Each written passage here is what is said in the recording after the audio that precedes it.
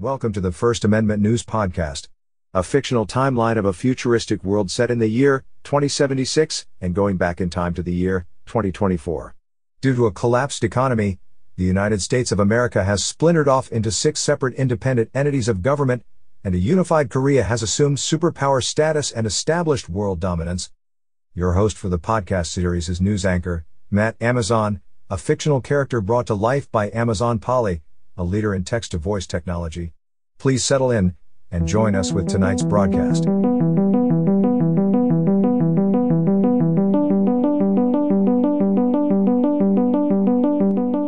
This is Matt Amazon, reporting for First Amendment News.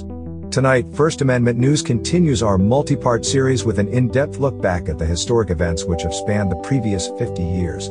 The series chronicles the significant milestones and circumstances which led to the collapse of the most powerful nation on Earth, the subsequent formation of 6 splinter nations which formed the coalition of former American states, and the establishment of the Korean Haine-Toju Province along the far northwest rim of North America. Tonight's segment: Cho announces Korean nuclear capability at Emergency Asian-Pacific Rim Conference. August 3, 2076, First Amendment News. Article originally released by ADNS, February 10, 2026. Pyongyang, Korea. With daily skirmishes still popping up along the Indian-Chinese border, Korea's Supreme Premier Cho called for an emergency session of nations associated with the loosely formed Asian-Pacific Rim Conference. As the meeting began, Cho informed the gathering that the members of the conference need not cower down to the threat of the Chinese aggression. The Korean leader assured the group that with a united front the coalition could stand up to either Chinese, Russian, or any other foreign power whom may wish to dominate their people as they had for the past 300 years.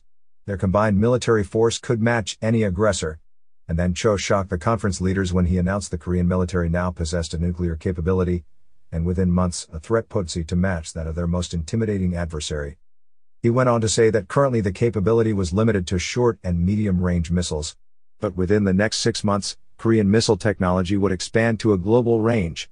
Korean computer scientists and engineers had developed an array of communication and military intelligence satellites.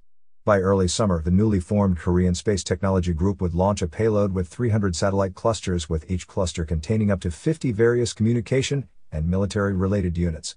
Cho went on to say that with a successful deployment and placement of the satellites that Korea would then have the capability to launch a nuclear strike against any nation on the face of the earth. And with that declaration, Cho urged his fellow leaders to join with him in forming the Haine-Toju Alliance. The alliance would unite the nations of the Asian-Pacific Rim into one formidable military and economic force.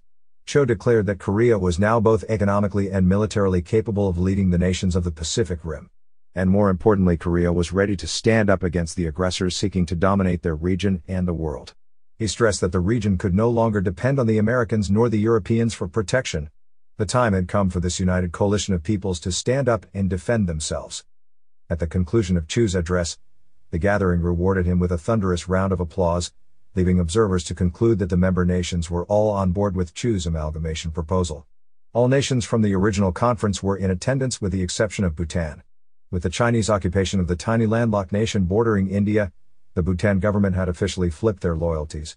Last month, the Bhutan Prime Minister Kushan denounced the country's military alliance with India and Bangladesh, and insisted that the Chinese military was not in his country as occupiers, but rather as invited guest.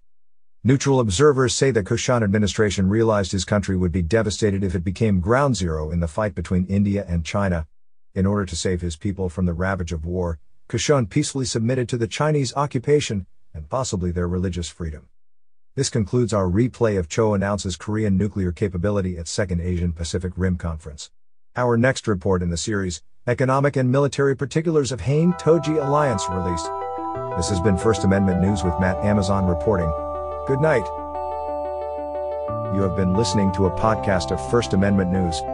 This episode was written and produced by Pop Knows and recorded from Pop and KK's Place Studio.